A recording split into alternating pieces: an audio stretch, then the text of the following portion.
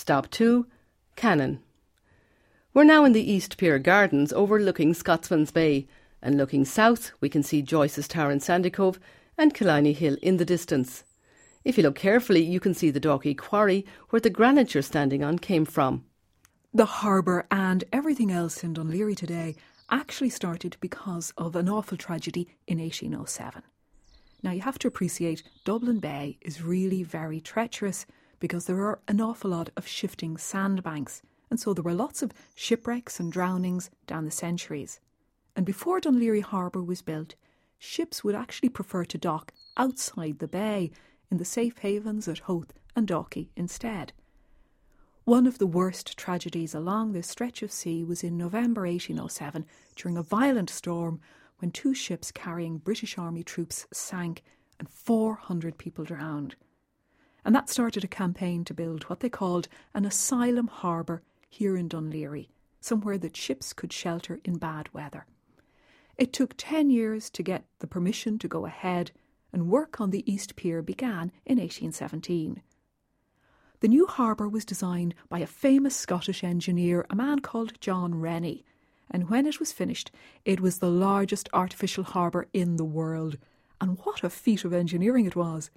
In 1821, even King George IV came to inspect the works, and Dún Laoghaire was renamed Kingstown in his honour, and that's marked by the obelisk near Carlisle Pier. And the name reverted back to Dún Laoghaire when Ireland became independent in 1921. Some of the stone for the piers here came from just up the road, what's now the People's Park, but much of the stone came from Dalkey Quarry up in Killiney Hill just behind us.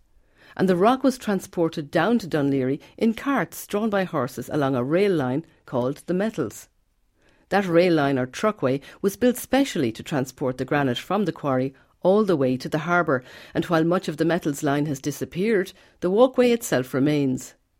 The other tour on this app brings you along the Metals all the way to the quarry, and that's another fascinating journey into the rich history of this area. The East Pier was finished in 1823, the West Pier 4 years later, and they're both over a mile long. The project to build the East Pier was huge at the time, and it turned Dún Laoghaire from a small fishing village into a construction boom town. And at one time there were over 1,000 labourers and their families involved in the project, and that's equivalent to a small town. And here right in front of us now is the cannon, which has an interesting history going back to the Crimean War. The gun is Russian. It was one of about 3,000 such guns reported to have been captured during the siege of Sebastopol. In the Treaty of Paris, it was agreed that each of the victors would receive some as trophies of victory.